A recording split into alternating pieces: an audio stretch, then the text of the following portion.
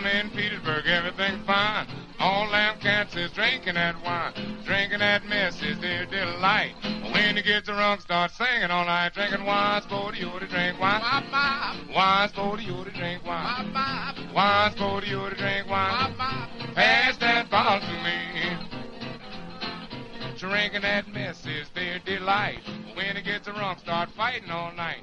Knocking down windows and tearing down doors.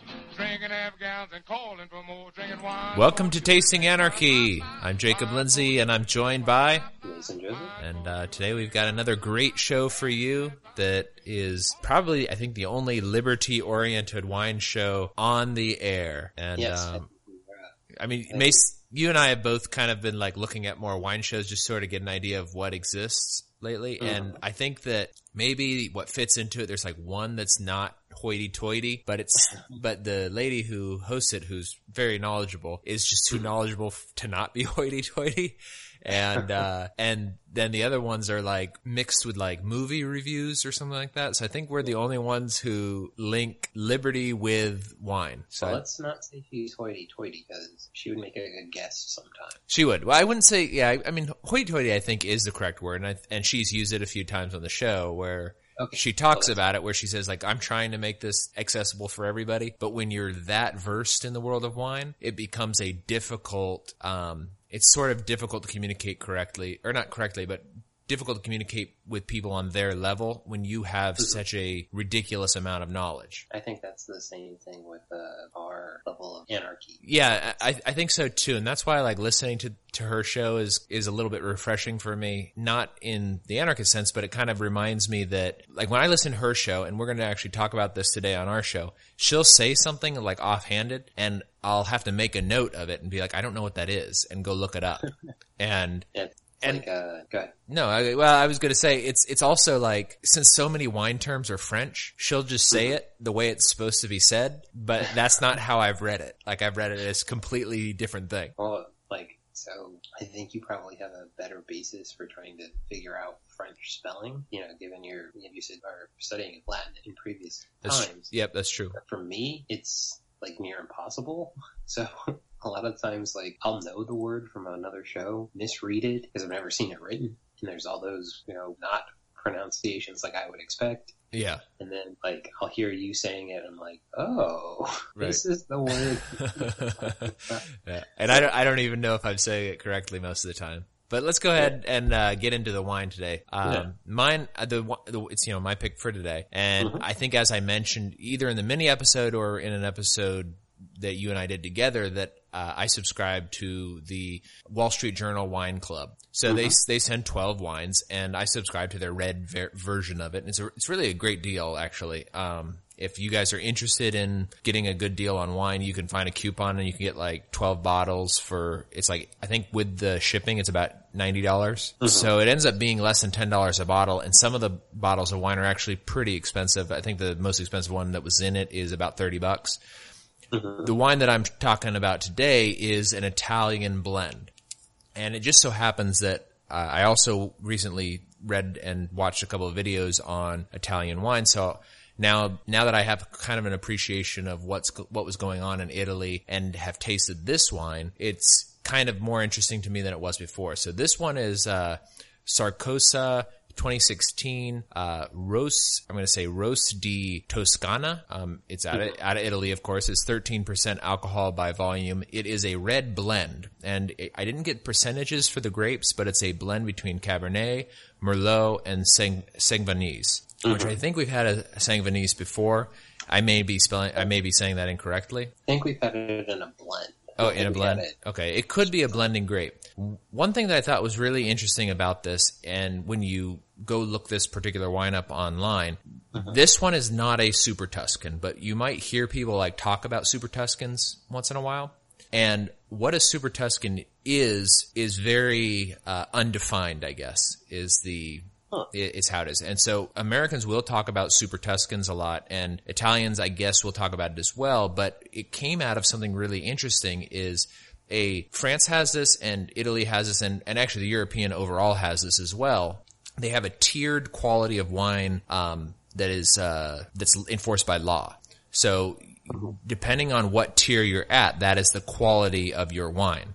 And the way that they define each tier doesn't always actually lend itself to quality. So a good example of this in the Italian sense is Chianti. So, or like, what is it that Hannibal Lecter says? Chianti. Yeah. So it's sort of like this. So what was going on in Italy at the time is, in order to be at the top tier, you had to follow all these very strict rules for the wine. And like Chianti was one of the ones where you had to have a very specific percentage of this, a very specific percentage of this, a very specific percentage of this to make a wine.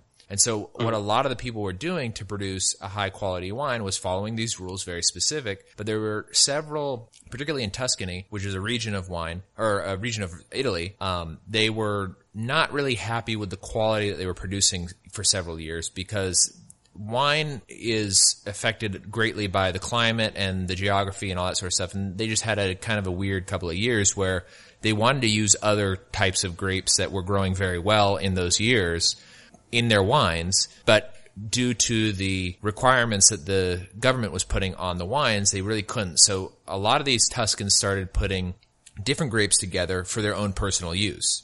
And a lot of people, they would travel to the winery and they would try it and they'd be like, oh my gosh, these are amazing wines. And so one winery finally petitioned the government and got, like a permission, I guess, from them to release a wine that didn't really adhere to any of the rules.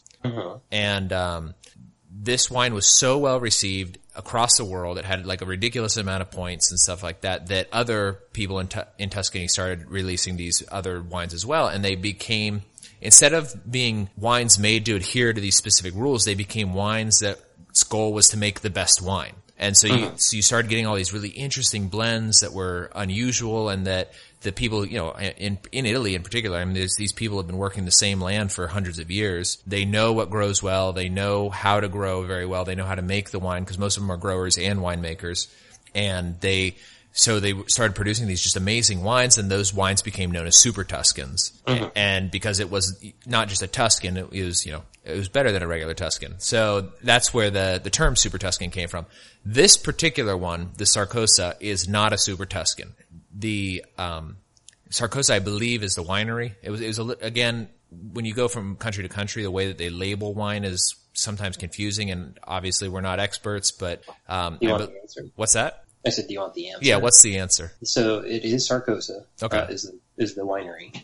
The name is actually Russo. So Russo. Rosso, which is just red in Italian. Okay. In Di Toscano, or Toscana. I would imagine that it's like from Tuscany, red from Tuscany, or something like that. Red from Tuscany. Okay. So, because I was trying to find the blend percentage while we were talking about it.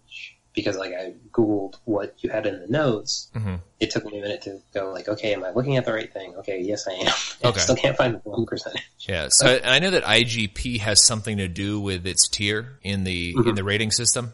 And I don't know what tier that is, but it's very interesting. So anyways, that long story short, I think this is a very good wine, and I've actually had 2 Italian wines in the Wall Street Journal wines that were sent to me. Both of them have been fantastic. And I don't know, and I've also, I don't know if it's turning out that I really like reds from warm regions, because I also think the Spanish ones that were sent were also unbelievably fantastic. There was a Spanish Cab, and then there was just another red blend that was Spanish that I just thought both of those were great. Both of the Italians were great. The French red blends I had were okay, but I've just, lately am really into these Italian red blends. And, I took my own notes on this, and they're damn near exactly what the description from Wall Street Journal wine was. So I'll go ahead and read what Wall Street Journal wine has, and I'll tell you what I had different. So it says ripe cherry, vanilla, and baking spice.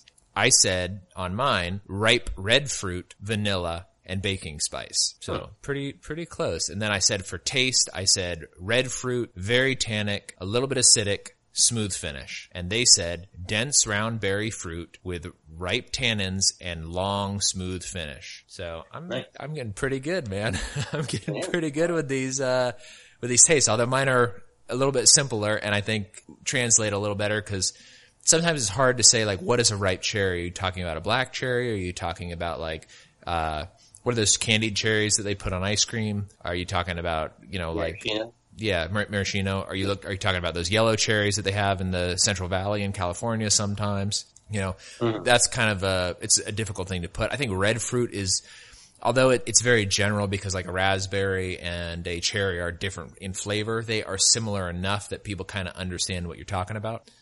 So I've started kind of just, when I make my notes, trying to put in just kind of more generic, general things so that when I go back to read them, I have a better understanding of what it was I was tasting in that wine. And this one I thought was really great. I love what they recommend with it. They recommend it goes well with pizza.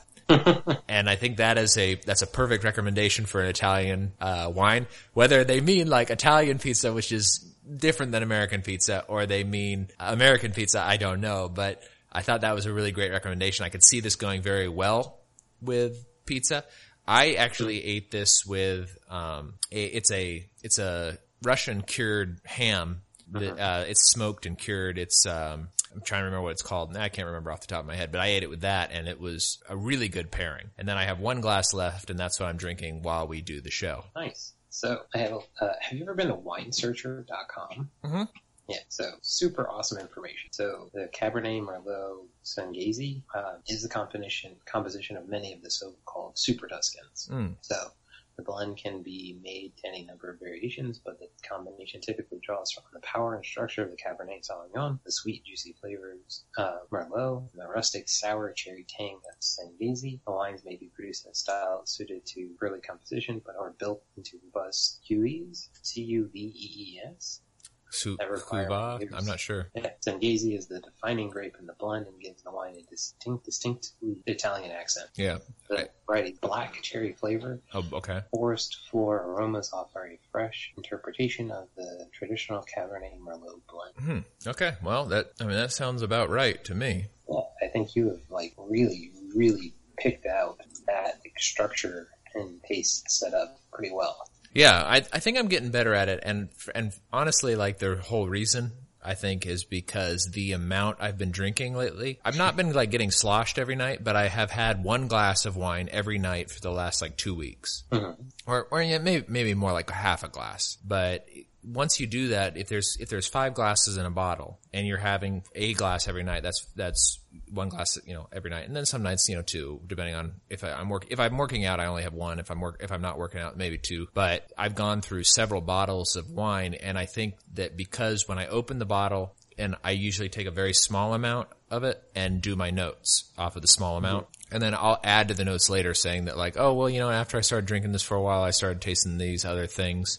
And it's a lot of fun, and I can really see why people get so into wine. There's so much involved that it's just fun. And it tastes good too. So it's like it tastes good, and you can do like a lot of fun things with it. Like the hoity-toityness, I guarantee is really fun because like as I get more into it, I talked to Victoria about it, and she doesn't really care about wine. She drinks like one type, and that's the Moldovan or Ukrainian Cahors that we get. It's way too sweet for me, but just talking about it and thinking about it and tasting it does, and it's very attractive. And I kind of remember really liking this about beer when you and I were really into beer. It was kind of the same thing where it was like, oh, I want to try these different things and I want to taste all these different things in them. Yeah. So, anyways, that's the wine for today. I guess we'll revisit it at the end. But nope. I have some additional. Oh, okay. So it's not actually IGT. It may be on the bottle IGT, but it's actually IGT. Oh, okay. Identification Zone Georgia Pacifica Typica.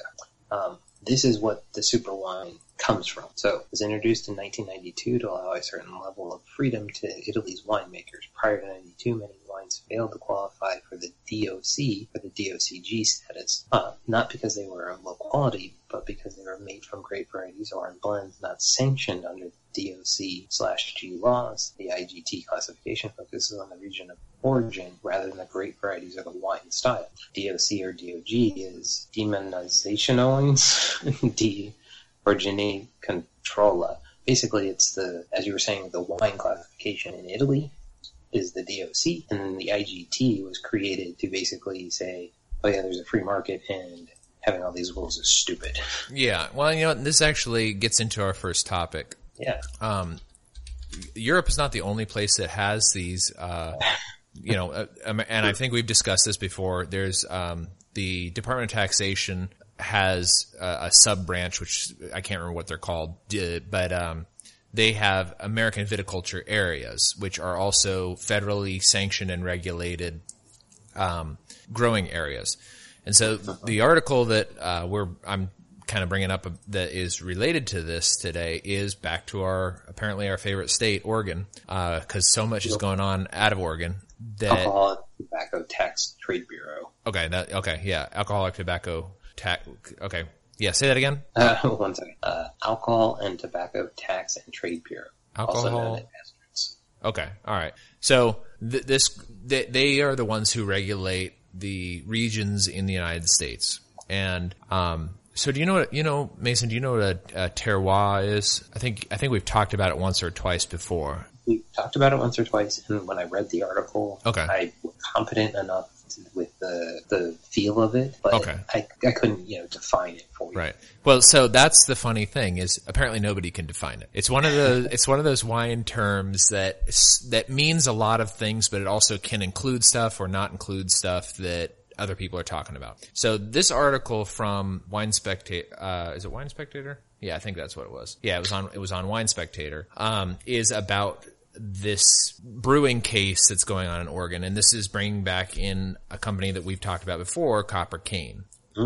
So in the United States, there's a debate on the terroir, and that is, does the terroir just mean the region? Does it include, if you grow the grapes in a region, then ship the grapes out of the region? What does that mean? And is there, what exactly is terroir?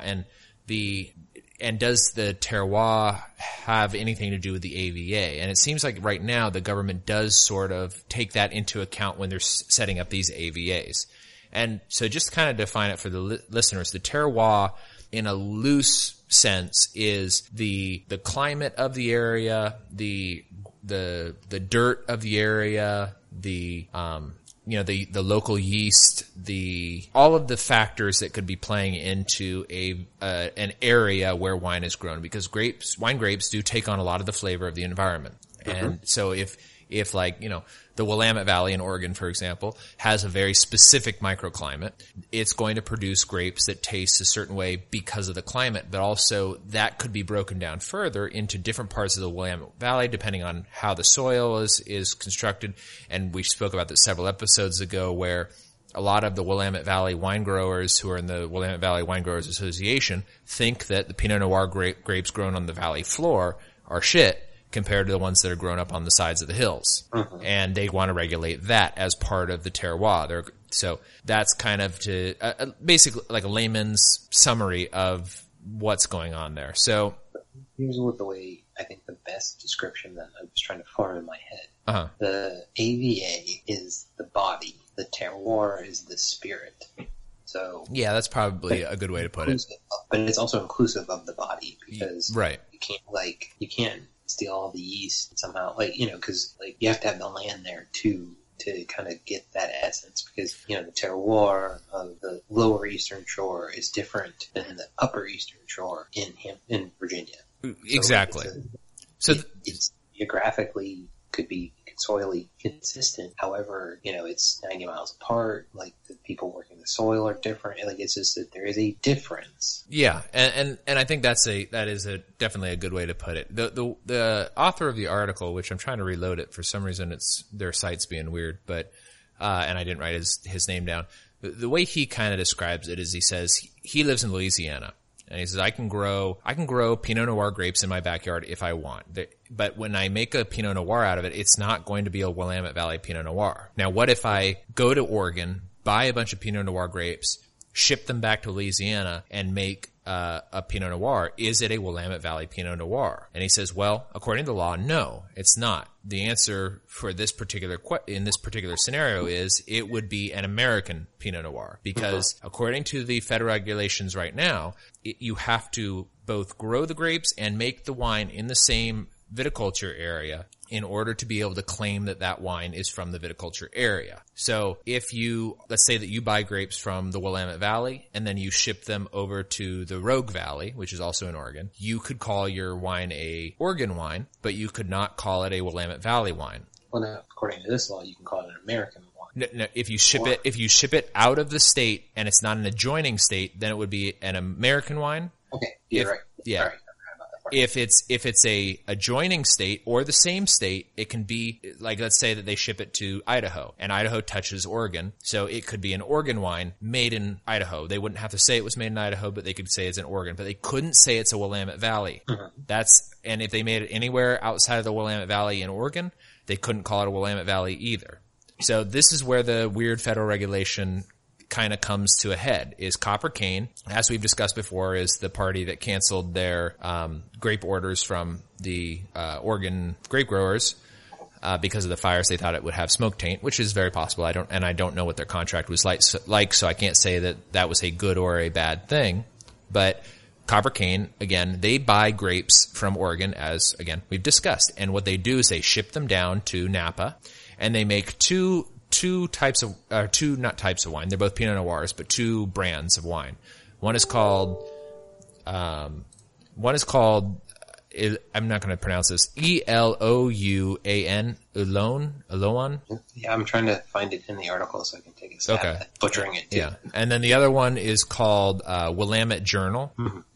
They are both labeled as Oregon wines, and that, according to the federal law, is legal. Uh-huh. The tricky part is that Copper Cane understands how to make a buck. And they also understand that a large part of wine is the story that comes along with it. So it's particularly for people who are just into wine. Like there's going to be people who just are like, well, I want a good wine. They drink it and they don't care about that. But the guy who started Copper Cane actually started another winery before and sold it to a big wine conglomerate for $300 million.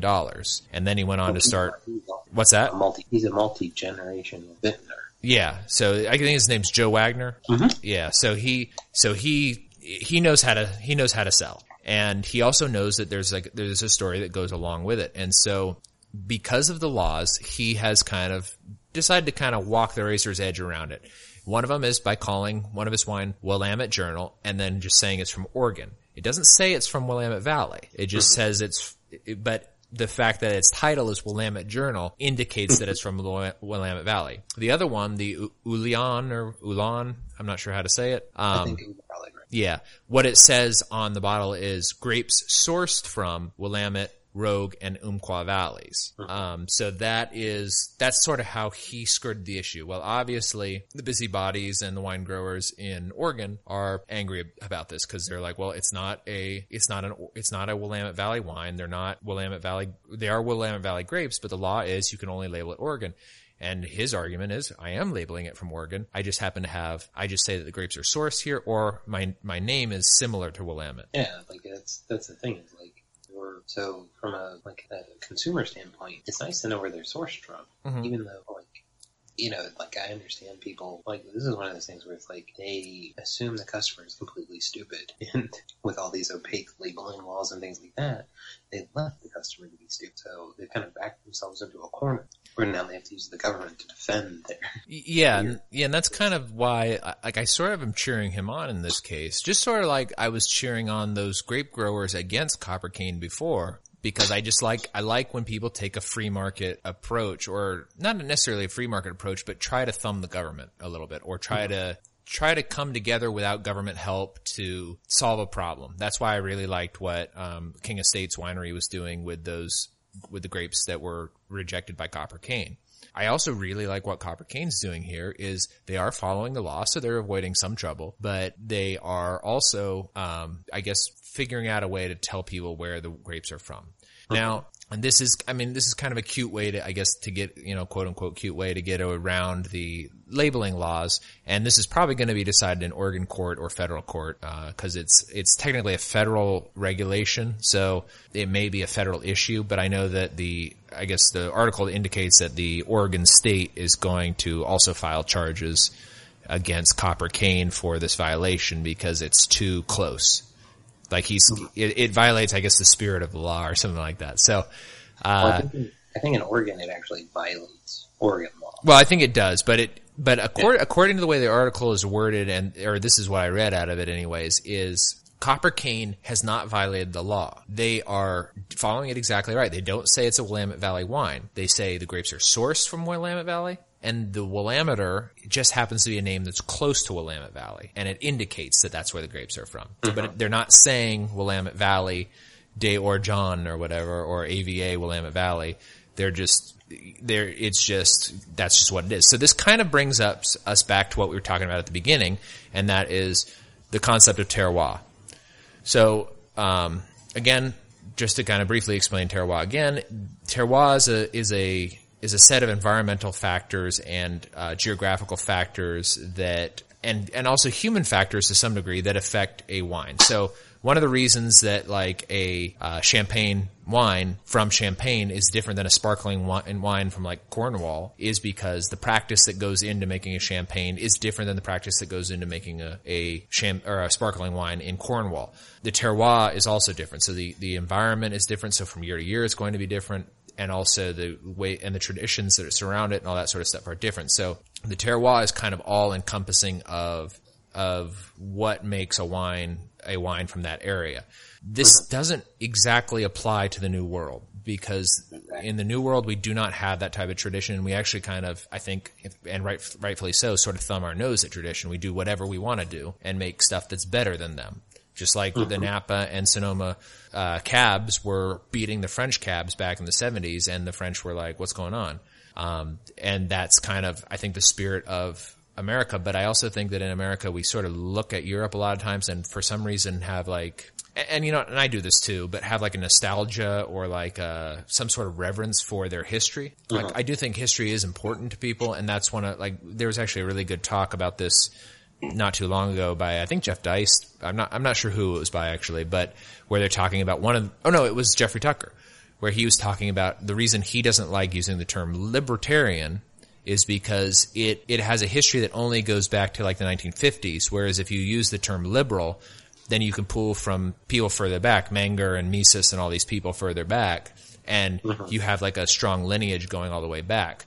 So I understand like why people want to have a history, but we just don't do wine the same way as the Europeans do wine. It's not necessarily better or worse. It's just not the same. But it seems like what they want to do with the terroir regulations now is try to do it like a European style, where we don't have that several 100-year-old culture of making wine in Oregon. We have like a 50 or 60-year culture of making wine in Oregon, which may have really great practices, but they're not like, they certainly don't need protection from the government. So yeah, and I think what they're doing is they're opening themselves up for suit by the French and the Italians, where their terroir and the AVA, kind of those equivalents in Europe, are the name of the wine, like Champagne. That's not that's not a wine grape. That's a combination. That's a blend. That's a specific thing in France. Right. And I think that, like a Burgundy, it's like you're opening yourself up for these problems with the Europeans if you suddenly start trying to enforce this like terroir thing. Yeah, and it's interesting because there has been several suits by the French against California winemakers for Champagne, because there's a lot of California winemakers who label their wines Champagne. And the French say yours is not Champagne. It's sparkling wine in the Champagne style from California. And that's what the Californians who make it go, well, that's what we're saying. And they're like, no, you're labeling it Champagne, and it's not Champagne. So they are opening themselves up, because I believe the argument up until this point has been, when a French person brings a suit or whatever against somebody in California, is the American government, who is basically the in-between for this, just goes like, yeah, we don't do it that way, and then dismisses the case. But if now all these wine growers want to start implementing these very stringent rules, then you are inviting people to start going like, well, you have very similar rules, why are you not enforcing them? Yeah, my question is, like, so this is the classic problem, out east faces, and west faces based on out east in the middle of the country, is where, like, rule by dictate from some other place. And, like, distant, like California's EPA, their own environmental protection acts that are, destroying the free market for the rest of the country, because California is such a big market. So here's a California company that's like, F you, Oregon. And, like, I wonder, like, if we spoke to Virginia grower or something like that had, if they would even care. Yeah. Is this something that's even on their minds? Or are they more like, no, we just want to lower like the interstate tariffs, basically, and these, interstate shipping rules. Right. To make it easy for our wines to get out and other wines to get in, because more, are they that free market where they're like, it's going to stink if California is cheaper suddenly because taxes are down, but that means more wine. Right. Just variety out there. That's a kind of an interesting, we've talked about doing this, like talking to like wine producers and things like that, trying to figure out, how much of this is on their radar. Is Oregon kind of possibly setting up a bunch of other wine growers to be like, you're insane? And like, are you going to see people pile on like to try to defend Copper King against its problem where they're like, yeah, we're not even, like, this isn't even a problem in our area. Don't do this. Right. Yeah. And I'm not sure. I'm not sure because I don't know. I guess I'm not versed enough in the wine world to know like what the feeling is in the atmosphere of wine growers, but like, what's that? Where the feuds are.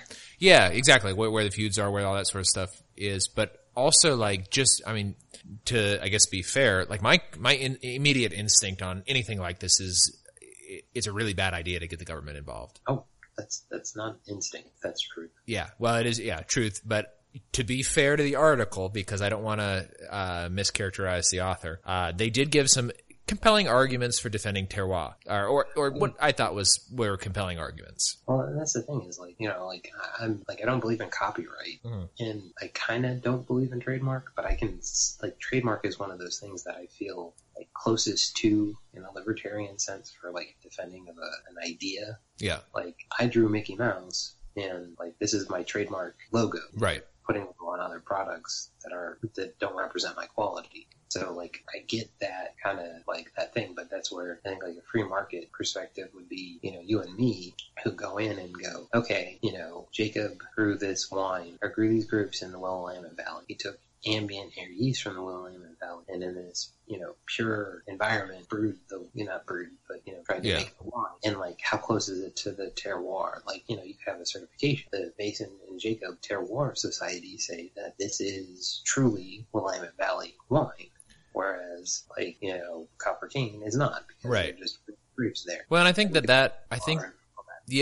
that's kind of, I had this very similar thought while I was reading this article, and they didn't really mention the Willamette Valley Wine Growers Association, but there's already an association established. They could easily just come up with a seal, and the seal just says Willamette Valley Wine Growers Association certified, and they just put that sticker on all of the certified wine grapes. And if somebody else puts, or wines, and if anybody else puts that sticker on their wine that says Willamette Valley Wine Growers Association certified or whatever, then they would say, no, you're perpetrating fraud, and they would have a case against them. Exactly. And I think that would be a better approach than going, please, government, please protect us from Copper Cane or whatever. But let me go ahead and go over like the couple of reasons that they listed for why it's a good idea. And I think these arguments would apply perfectly to why you should have a Wine Growers Association certification system instead of a government AVA system. Yeah. And so so here's the arguments as they say, terroir includes ambient yeast, and the ambient yeast in Napa is not the same as the ambient yeast in Oregon or in Willamette Valley, Rogue Valley, Umpqua Valley, any of those types of places. Another reason is winemaking practices from region to region differ slightly, and the differences in the procedures that you use to make wine change the outcome of the wine. So you may have a Pinot Noir made in California and a Pinot Noir made in Oregon, and even though the process is almost identical, there's that slight difference that does change the outcome. And, sommeliers say that they can taste the difference. At this point in my wine tasting career, I don't know that I can taste the difference. I do know that Oregon Pinot Noirs are very good, but I've also had some unbelievable Pinot Noirs from South Africa. And so what the difference is, I couldn't really say. I just know that they're both very good. They are very different though, too. So well, it's like to throw it back to Pinot. Like that was a completely different cab. Oh yeah. Than anything else we've had in it. Well, I'm actually saving a cab for when you and I get together here in Texas, because I think this is a $30 bottle of cab that is very close, I think, to Pinot. Not quite as good, but very close, very smooth, very like even taste. I had the bottle with Nate. So when the Nate episode comes out, which probably by the time this comes out, the Nate episode will be out. We try that one, and it's very good. Good. It's not as good as the peanut. The peanut, like, really, when you pay $100 for a bottle of wine, you expect $100 worth of taste, and I really think we got it on that one. Mm-hmm. This one, it was such a good deal because it came in the Wall Street Journal wines but it's also, it's normally a $30 bottle of wine, a really excellent $30 bottle of wine. Uh-huh. But anyways, back to the terroir. So the winemaking practices, those make a difference. The weather affects the way that the wine is aged in the barrel itself. So, one of the things that happens when wine is put into a barrel, and I think you know this, Mason, is that the heating of the wine and the cooling of the wine, it causes a process that is called breathing. Mm-hmm. And that's how it goes into the oak and comes out of the oak. And so when you're making an oak-aged wine, depending on how the temperature cycles throughout the year, will result in a different flavor of the wine. The climate in the Willamette Valley and the climate in Napa Valley are different, and so the aging process will affect the wine's overall flavor. And actually, the microclimate in Sonoma versus Napa, which are right next door to each other, is different, and it does affect the flavor. So that's that. And then I guess the final thought is that the land is not the only thing. The land and the environment that you're in doesn't only shape the grapes; it also shapes the growers and the winemakers. And so, for the people to be in the region where the grapes are grown, they believe that shapes their attitude and their feeling toward the grapes, and that makes the wine different because it's them putting a part of themselves into it. Yeah, so, like to me, so real quick. Yeah. I couldn't get the article to load. The author's name is Mitch Frank. So thanks, Mitch, for the interesting write-up. What I would like to point out is, so you're from California, from Virginia to Texas. Mm-hmm. You learn to drive in Virginia. Mm-hmm. However, the rules for driving are slightly different in Virginia than they are in Texas. That's true, yeah. You don't really necessarily have to reprove that you know how to drive to be licensed in Texas. So where I'm going with that is, like you and I, say, forget our jobs or, win the lottery, and we move to the Willamette Valley. And being internet entrepreneurs, we source the cheapest winemaking equipment with the highest quality online. So we don't go to the Willamette Wine Growers Association. We don't do any of that. So this is one of those things that, they're trying to make the terroir more than it is. If you grew wine in Georgia and were growing it on your family's farm, and you were talking to your neighbor whose family's been growing wine there for, 1,000 years, and you've been growing it for there 1,000 years, yes, you guys talk technique. We don't know that, one Willamette Valley wine grower does it the same way as the other. So, this terroir argument, a big portion of that is they're, so alike because they're, kind of the area. It's well, no, it's not like they are Champagne where, it's legally required that they act a certain way. They're putting an emphasis on a practice that may not be there. Yeah. Well, and that may be true. The way that I read this, and you're reading it a little bit differently than I can, but now that you're saying it, I'm like, oh, that kind of makes sense. Maybe that's what they meant. What I thought they meant was, how I love Camp Burton. So there's this camp that I go to in Washington for the listeners, and it's my favorite place on the planet. Uh-huh. And when I'm there, I feel so much different than when I'm in, Texas, for example, which I like Texas as well, but I feel different at Burton and on the Puget Sound and in that area. So I think how I read this was that it's the people's connection to the place that makes the wine different, not necessarily them talking to their neighbors and stuff. But now that you kind of point that out, now I think, maybe that's what they mean, is that it's that they are part of a community and that the community is people talking to yourself. I read it more as when they wake up in the morning and they see the sun shine on the valley floor or whatever, that has some sort of special mystical effect. Yeah, see, but I think it's probably an implication of both, but that's the thing. You're putting it, you haven't inspected every winery. You don't know that they're all using the same French oak mix. Oh, sure, yeah. Or you don't know these things. Yeah. Well, and what I do know is that there's at least one Bordeaux born and raised winemaker in Willamette Valley, and so he's not from there, and I don't know what he's doing, but his technique, I'm sure, is more of the Bordeaux style. Yeah, and Oregon and California, they have like these wineries have people come in from Europe and South Africa and Australia, where where they're trying to get into these other wine groups that they may not always have experience on, to show them things, to teach them things, to almost guest series. Like it's like when two breweries contribute to brewing a beer. It's like this guy's coming in, and for 5 years he's going to work with us and change our techniques. Like this, it's different when you're talking. Like I think the appellation makes more sense, or the viticulture area that makes more sense. Like okay, in this geographical region, we've gone and done scientific studies. The soil before modification is this. The water source is this. The water source isn't contaminated by the poop factory, that's 40 miles up the road. Like that's not part of this viticulture area. There's a one after that that's poop wine series, but like that's the thing is like this argument. To me, it's such a. It's like to throw it to the kind of the current climate of like sexual harassment claims. Well, at the time I didn't feel harassed, but now I do, so I was. Right. Okay, you can feel that, but legally you're not. Like that's like you can't just be like, well, now I feel we're this area and we're special and we're a group and we need to protect it. Yeah. Like, yeah, but 4 years ago you didn't give a crap. Right. And this is was the summary that I gave at the end of my summary of the article, was that it seems more like these rules are protectionism, like regional protectionism, that these groups can lobby the Department of Taxation and why is people buzzing me while I'm trying to make a show here? They're trying to basically, so you've got these little groups of people who are complaining to the federal government, and the federal government comes in and makes a big stink of it. And I really think that they're just inviting trouble. They're inviting the government into their bed, and they're not going to like the regulations that are then later on imposed on them. And I think that that's a great way to conclude the article, because I think we both agree that whether the terroir is real or not real, or the viticulture area should be respected or not respected, there are free market solutions, and getting the government involved in it is not a good idea at all. Correct. All right. Let's do plugs real quick. So mid-show plugs. And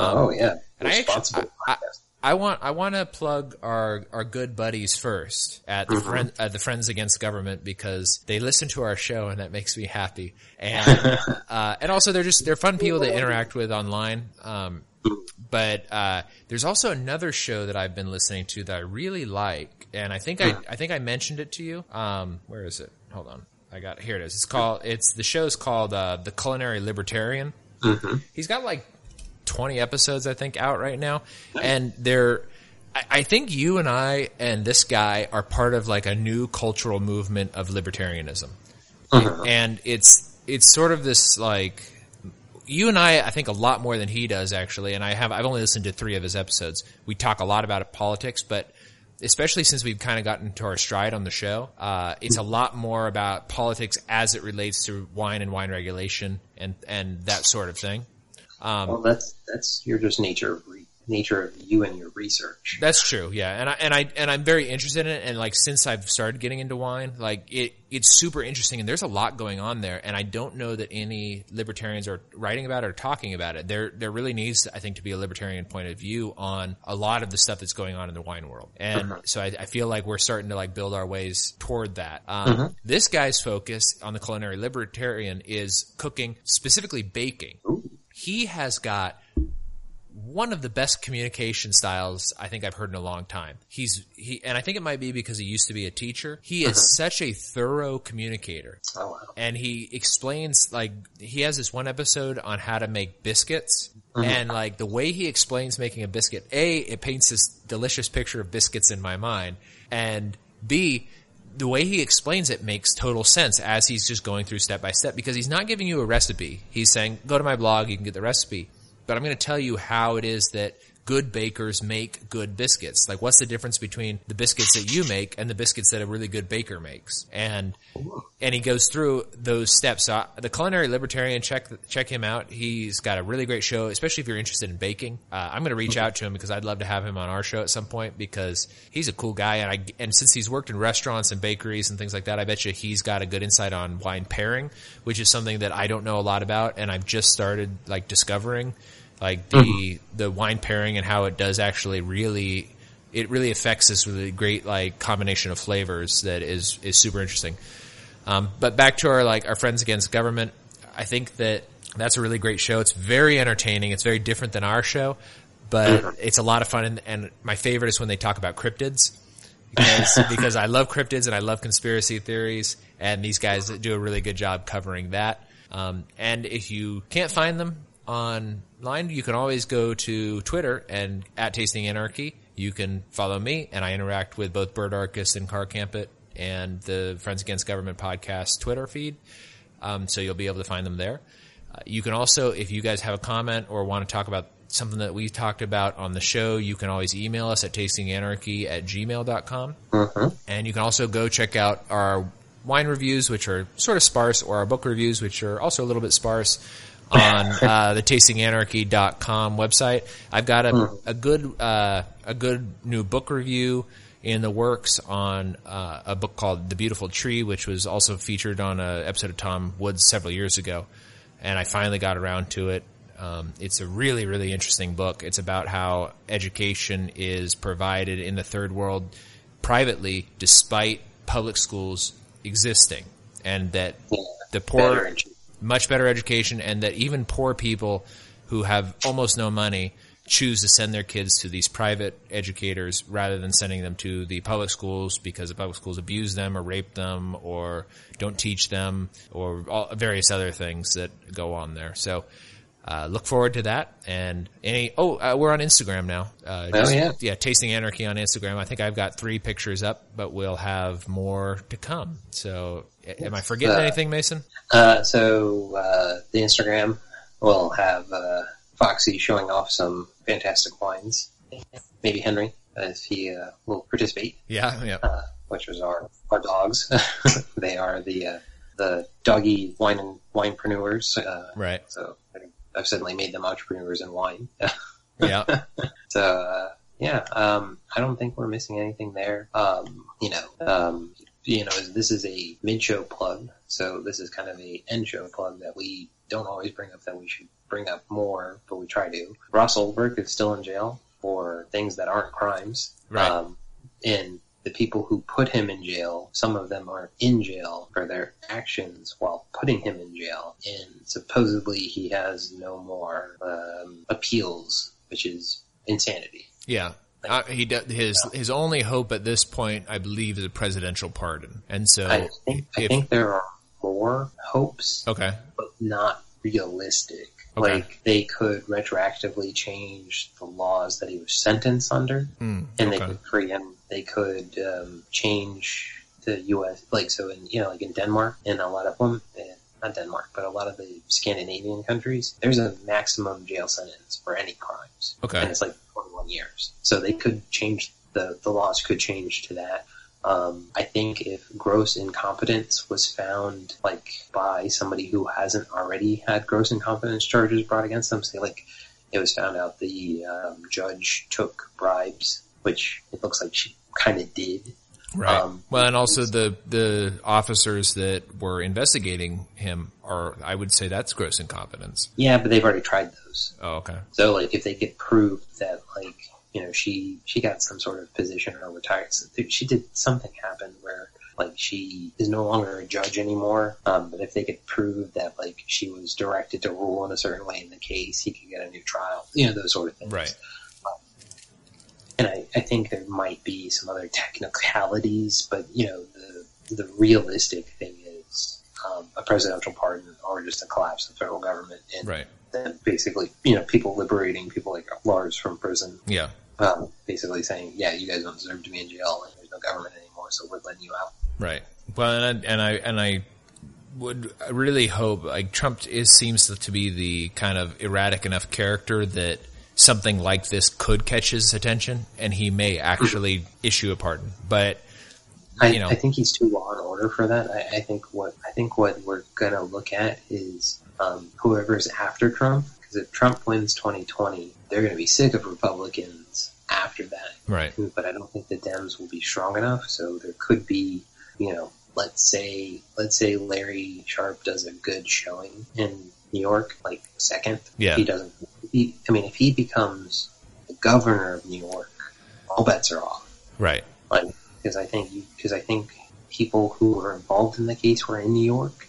So he could try to pursue, like, if it's true that they were in New York, he could try to pursue charges against them. You know, there's things that he could do. But like, if Sharp wins the governorship, he's running for president on a high level. Right. And he, you know, like, I think it would take about 10 minutes for him to just be like, yeah, he's not in jail anymore. Yeah. Like, I'm like walking down there tomorrow and opening his cell myself and taking him out.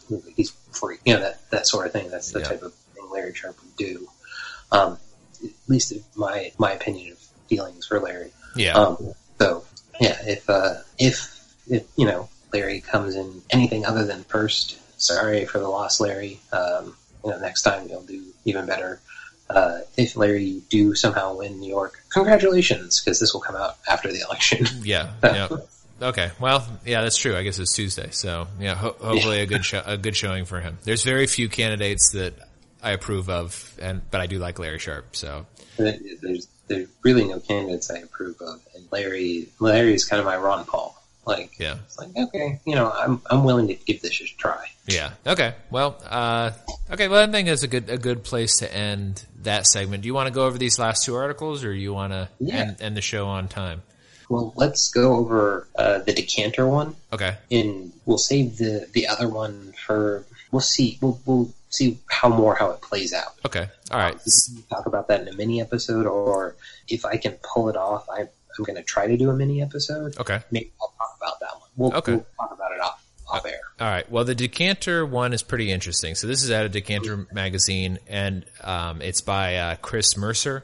It's a pretty recent article. It came out October 30th. So by the time you guys hear this, it'll be slightly older, but it has to do with the UK wine duties. Now, there is, since 2010, there's actually been a pretty high duty on wine in the UK. It's actually 28% in 2010, but they've been increased by 28%.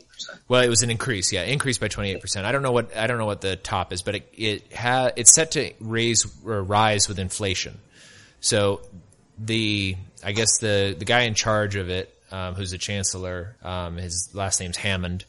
He has decided that he is going to go ahead with the scheduled rise in duty on wine, but he is going to forego the rise on cider and beer. So the Wine and Spirit Trade Association in the UK is very unhappy with the tax increase. The argument that they have, or it's not really an argument, but what they're pointing out is that effectively this is a 7% rise of the price of still wine and a 9% rise on the price of sparkling wine, and that in total it will cost the industry nearly $90 million, or 90 million pounds, which is a little more than $90 million. I think it's like $120 million or something like that. And that it also is not really I'm trying to think of the way that they are trying to spin this, and I think they're spinning it correctly, that this is a anti-competitive move, that the UK government is imposing some sort of restraint on one type of alcoholic beverage over two other types of alcoholic beverage. And I'm going to spin it this way. It, to me, seems like this is a cultural bias, is that the British, because they do have this sort of like Brexit wave going right now, although it's mixed feelings, but because it was a very close referendum, but they are trying to impose duties on a type of alcoholic beverage that is largely imported versus one that is not largely imported. Mm-hmm. And so it seems like that is, I mean, when you think of the Brits, you don't think about wine drinkers really. You think of beer and cider drinkers. And so they're kind of imposing this tariff on a beverage that is not culturally as relevant as other beverages. So, like we said, in 2010, the wine duty was increased to 28%, which was a huge, or by 28%, not to 28%, by 28%. So, but it's a flat rate, so it's the same amount per bottle across all wines. And what this also does is it sort of changes people's buying habits. Because it's a flat rate, if you buy a slightly more expensive wine, you're actually getting a lot more bang for your buck. So if you go and buy like a $3 bottle of wine at Lidl, a very large percentage of that is tax. So you're really only getting like $1 wine or maybe a $2 wine. But if you go buy a $100 bottle of wine, you're getting like a $95 bottle of wine because it's a flat rate. So, and that's kind of what they go into on the wines in the article is that it's basically they're just kind of explaining that this puts like a huge slant on the way on consumer behavior because as Mises points out in Human Action, humans act and they act based on what they think is in their best interest. So you're encouraging people to buy. Well, it's kind of a catch-22 because you're making wine more expensive, so you're encouraging people to conserve money by buying beer or cider. But if somebody really wants wine and they're trying to conserve wine or money, they'll try to buy a cheaper wine. But on the other hand, if they buy the cheaper wine, they're not getting as much bang for their buck because they're getting a much cheaper wine when they could be buying a much more expensive wine and getting a higher quality of wine, but still paying the same flat rate. So it creates this huge distortion in the wine market in the UK that the Wine and Spirit Trade Association is very worried about. They don't know what effect this is going to have on people's behavior. And wine has been growing in popularity in the UK over the last several years, despite the scheduled increases in the tax. And I think since 2010, they've frozen it twice. So there's been 2 years where it didn't raise, but every year, I guess, well, over the last 8 years, every year it's risen except for twice. So it's risen 6 times.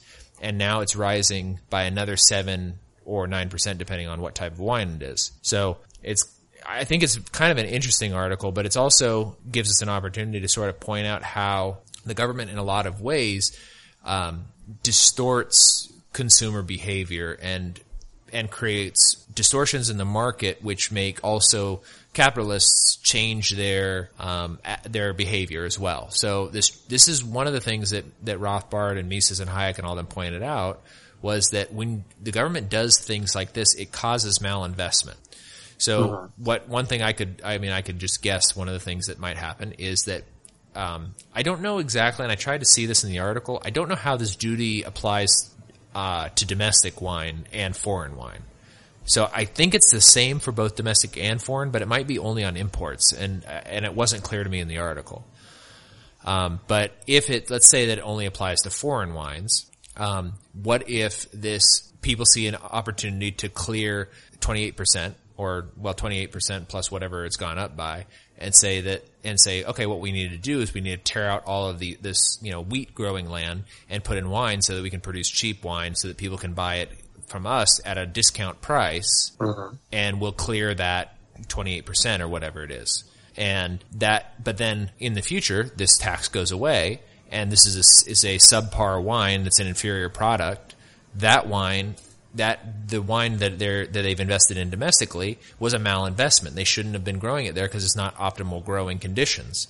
But the only reason they were is they saw an opportunity in the market that was caused by a distortion the government was making. And so they weren't able to accurately read market signals. And this caused a diversion of resources out of a sector that probably needed it into a sector that only needed it because the imports were not optimally priced or priced accurately. And then this causes further ripples. So what are the things that go into needing to make a winery? So you need tractors, capital equipment, which raises the price of capital equipment in other areas. You need, timber to make the buildings. You need steel to make the buildings. You need all these various things. And when now there's a demand in the winemaking industry for these products domestically, as opposed to somewhere else, in a different sector, it creates a bidding war and bids up the prices. And so although this tax seems very innocuous in a lot of ways to, your run-of-the-mill statist, it's not innocuous. It creates massive ripple effects in the economy that will cause a lot of malinvestment. And this also, it'll affect the decisions of, Lidl and Aldi and various grocery chains on what they're going to buy, what they're going to market. This may even cause people to start watering their wine down or something like that. There's other regulations that could, affect that. But it's going to make people have to change a lot of their practices. It's going to have to make consumers change their buying habits, and it's going to make producers affect their production habits. And I think that's one thing that I really try to like make clear to people when I talk to them, and not in like an arrogant way, but when you're asking for the government to impose these large taxes, or not even a large tax, if even a small tax can have a huge distortion, you are causing people to change their decisions, which makes the signals in the market inaccurate. And this is what contributes to boom-bust cycles. This is exactly what does. So a couple of things I want to point out. So it's a duty. Okay. So it's on all wine. Okay. I wasn't sure if a duty was imports or if it was on all wine. Yeah. This is the kind of the crazy thing about, especially Britain. Yeah. They have both. Okay. They have the VAT, which is sales tax, and they also have duties. Okay. So basically, to kind of take it back, it's a 3.1% averaged increase in the price. That effectively meant a 3.1% rise in the wine duty. So there's that.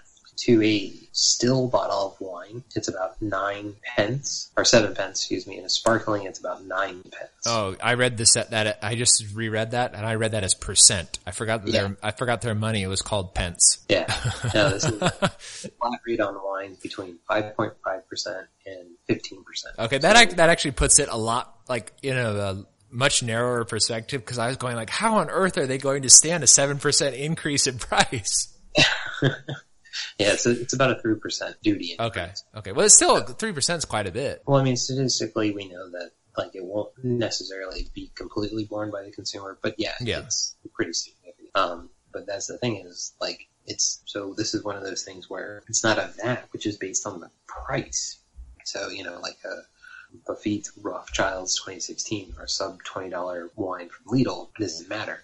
So like you were saying, so the 28% increase is equal to about a 48 pence change in the price. So a £3 bottle of wine, I mean, that's about a sixth of the price intact. So, so alcohol duties were expected to deliver 11.6 billion to the UK Treasury for 2018-2019. So that would be 0.5% of the projected national income. So, one of the things that, there's a couple of ways to look at taxes. So, we think taxation is slavery. Well, I think it is in that stuff. But you can also look at taxation as kind of like I think the Chicago school kind of does, as like a nudge, where you're trying to nudge somebody to decrease an activity you don't like or you think is bad for them. So, yeah, I think that might. I don't know if that's Chicago. I think the supply siders talk about that, but I don't remember who it is. Chicago is the supply side. Oh, they are? Okay. Well, that's the thing is the Chicago school may not specifically, because I think there are other supply siders. Oh, okay. So it's like a nudge. So you can think about it from the standpoint of the British. What's kind of the famous thing about the British is they drink too much. Yeah. Which is funny because Americans are supposed to be super drinkers, and you look at the Australian and British reputation, and it's super drinkers. Yeah. But the different culture there. Yeah, they've got pub culture. It's not like when Americans think of bars, they think of a sports bar, which you go to when there's games and stuff like that, or a dive. But when when a British person thinks of a pub, it's just where you go hang out, and it's pretty common. And it closes at midnight. Yeah. Yeah, and I've always thought that growing up, and granted I grew up in a puritanical, I wouldn't say puritanical, but a much more conservative household, and so I was very nervous to be anywhere near bars because I thought they were dangerous and had people of ill repute in them, and it was just not a good place to be. Mm-hmm. But in Britain, it's just part, and I know there's tons of people who had that same opinion of bars as I did. But in Britain, it's just where you go. It's just part of your life. It's down the corner. Yeah. So it's just interesting. And then, so the third way you can look at taxes is revenue source for the government. You're not trying to stop the activity. You're just saying, hey, they're going to do the activity no matter what. We're going to profit from it. And, we're going to pick a little off the top. And if it happens to reduce the activity, we don't care. And so that's kind of there's no, and then we can fund doing these things and we'll build better roads or something. And that's the thing that always kind of, when we were going to the libertarian meetings 10 years ago, we kind of talked about taxes. It was each tax was elected with a specific reason it was to be done, to fund this, to do that, and then look what they do with it. They don't do that at all. Yeah, they come up with reason for having a new tax. So, but yeah, this is what's always so interesting about reading. You kind of have the and this is there's an episode of the Lou Rockwell show where he's talking to this Alabama judge about World War I. And in the book, he's talking about kind of the Anglo, specifically British machinations to kind of redirect the world and continue the empire and stuff like that, and like bringing the American cousin in, kind of like Right. we're in America. That's kind of the interesting thing, is like we have this relationship with the British where it's like, oh yeah, they're our cousins, like, they're just across the pond, but like we don't think about like that necessarily with the Australians or the New Zealanders or the South Africans, where like they also speak English predominantly. It's mainly like UK. It's the British, not necessarily the Irish or the Scottish. People will kind of lean whichever way there, but it's like you have this special relationship with England, and then Decanter.com, like as you said, is mainly a British website. Like, oh, the duty and the that, and you and I are kind of like steeped in British culture and kind of know what those things mean. But even then, we're like, what the heck does this duty mean? Is it like against everybody, just these one people? Yeah, well, because that's how like when you like when you're at the airport, you can go to the duty-free shop. Mm-hmm. Like I always think of that like Kramer song when they're like, "Hey Kramer, do you want to go to the airport?" And he's like, "I like to shop at the duty-free shop," or "I like to stop at the duty-free shop." Mm-hmm. And like he just sings that little tune or whatever. And I thought a duty was just like import taxes, and but I guess like I shouldn't get my tax education from Seinfeld. I thought the same thing. Okay. And that's an interesting like kind of thing. I'm trying to look it up real quick to see if I can find a quick definition. Okay. Yeah, I mean, it is interesting, but even so, like my point I think still stands is that this is causing a distortion in the market, particularly when you're not rising it. And even if it wasn't just across on alcoholic beverages as a category, when like, you get to like, I like kefir a lot. So if like wine got to a point where it was so expensive that we couldn't really logically afford it or realistically afford it, we would just change this show to like the kefir hour or something like that.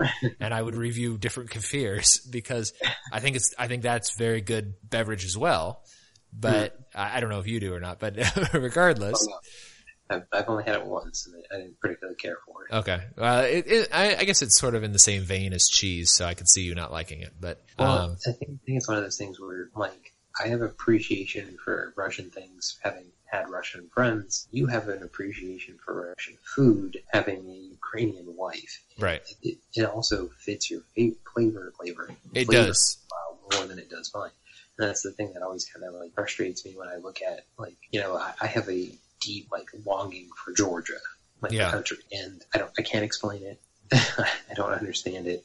I think it actually goes back to George Bush Jr., like in his love of Georgia back when the crazy guy who became like the mayor like in Ukraine and like went on the lam again. Oh yeah. Like, he seemed like back in the day like a good guy, and there's a lot of stuff that says, no, he's a kind of crazy guy. Right. And I think I have this love of the Ukraine or Georgia from then.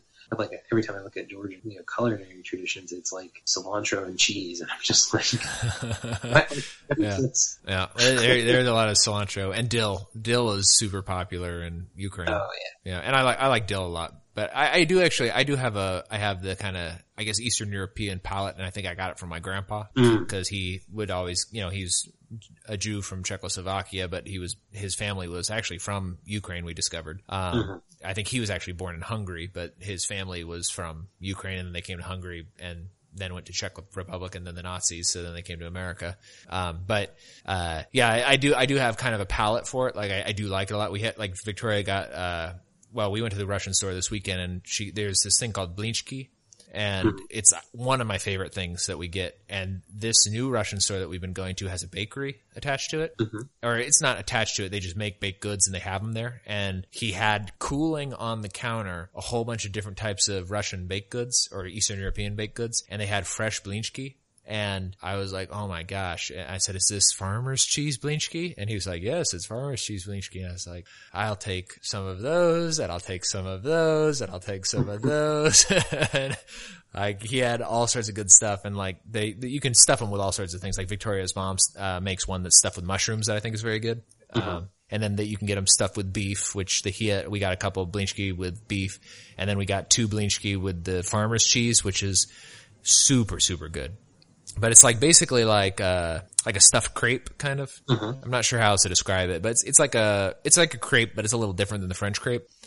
It's very good. Stuffed pastry. Yeah, it's a stuffed pastry. They're super good. And the savory ones are also awesome. Then you just slather them in sour cream, or if you're out of sour cream, you just put some kefir on top of them, and it's super good. But basically, it's a combination of like things I don't care for. Yeah, right. But oh man, I loved it. I was super happy this weekend because we had a bunch of that hanging out. You know, we did go through that article pretty quickly. We'd probably have enough time to go through this last one if you want, because it's not a very long one. I have a lot that I want to talk about on it. Okay. And I think that's going to drag out the episode. Okay. A little longer than I want to go for. Yeah. But yeah. Okay. Well, then we'll go ahead and wrap it up there. Do you have any final thoughts on the duty in Britain? No. So I looked it up, and like duty can just basically mean a tax across the board. You know, sales, manufactured good, it doesn't matter. So, okay. So I wonder why they differentiate duty and VAT. I guess because the VAT is based off a percentage of the sales, and the duty is flat. That's for value added tax. Right. Okay. But yeah, I looked it up. At one point I read an article because I was trying to figure out what that meant. Mm-hmm. And I'll tell you, this was probably around the time we met. Right. So, and then somebody kind of trying to explain the difference in the article, and I know I could never find it, but it was really confusing at the time because it was like, why don't they call it sales tax? Yeah. A bunch of other stuff. So, yeah, down with taxes. Yep, and that was back when you were reading about VAT. That's back when I was really into the fair tax. Yeah, and I had like written and done a bunch of debates and stuff like that at school about how the fair tax was so great. Oh, how we've changed in the last 10 years. To be fair, that's not a bad argument. Like, so this is the kind of the last thing we'll be on, and we'll both make this very quick. Okay. Kind of if you're gonna have the conversation with the person, do you just cover your ears and shout, saying no, or do you propose something better in the meantime? Right. And we'll leave it to here's what I'll say. If you're listening to this, doesn't matter when, but Tasting Anarchy is still active on Twitter. Reference this episode and let us know what you think. Should you take the ultimate position and cede no ground, or should you at least have the conversation about what would be better in the meantime? Right. Well, and I do actually have a different tactic than I think a lot of people who kind of come into libertarianism and anarchy and that sort of stuff, they get very, I'm trying to think of like a nice way to say it, but, and I do this occasionally too, where it's very, I guess hard-headed is the best way to describe it. Very,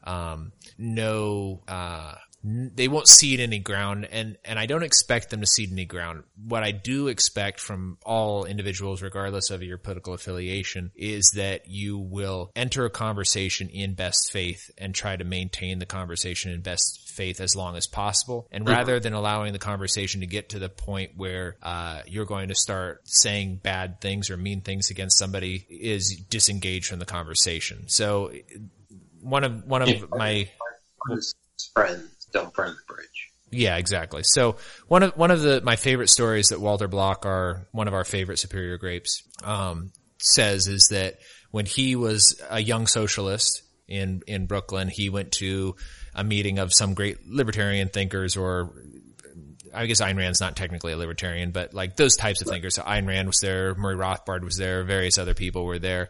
And I don't recall who this was that engaged with him, but I'm going to summarize the story by he said, there's a socialist who wants to debate a libertarian on economics, and somebody pointed him to the other end of the table where Ayn Rand and Rothbard and various others were.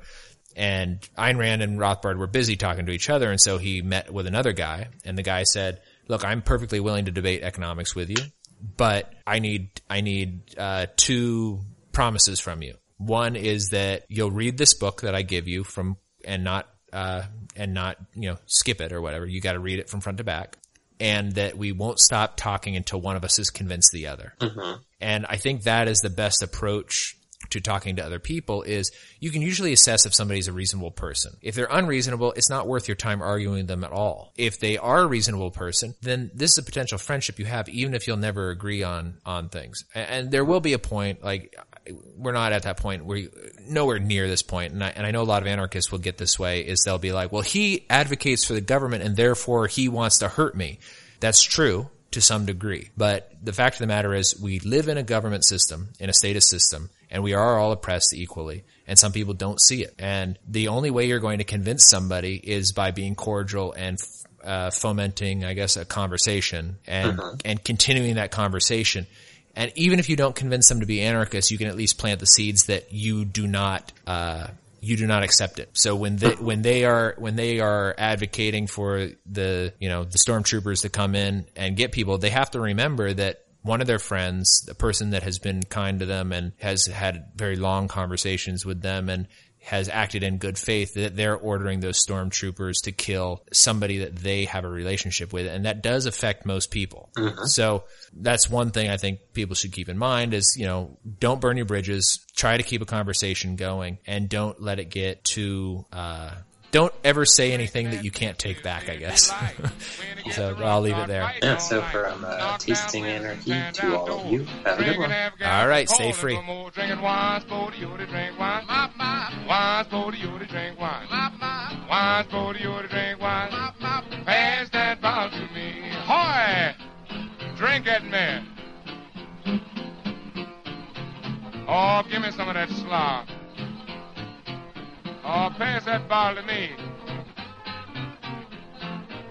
If you want to get along in Peterstown, buy some wine and pass it around. Age runs up to 49.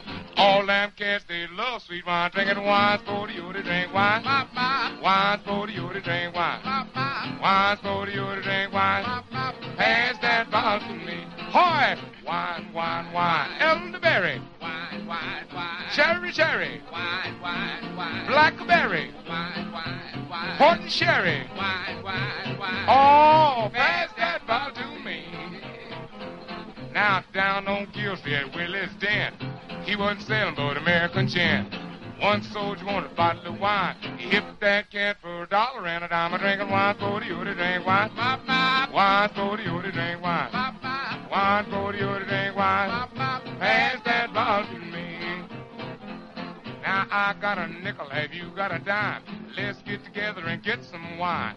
Some buys fifth and some buys fourth. When you get together, you're doing things smart. Drinking wine for you to drink wine.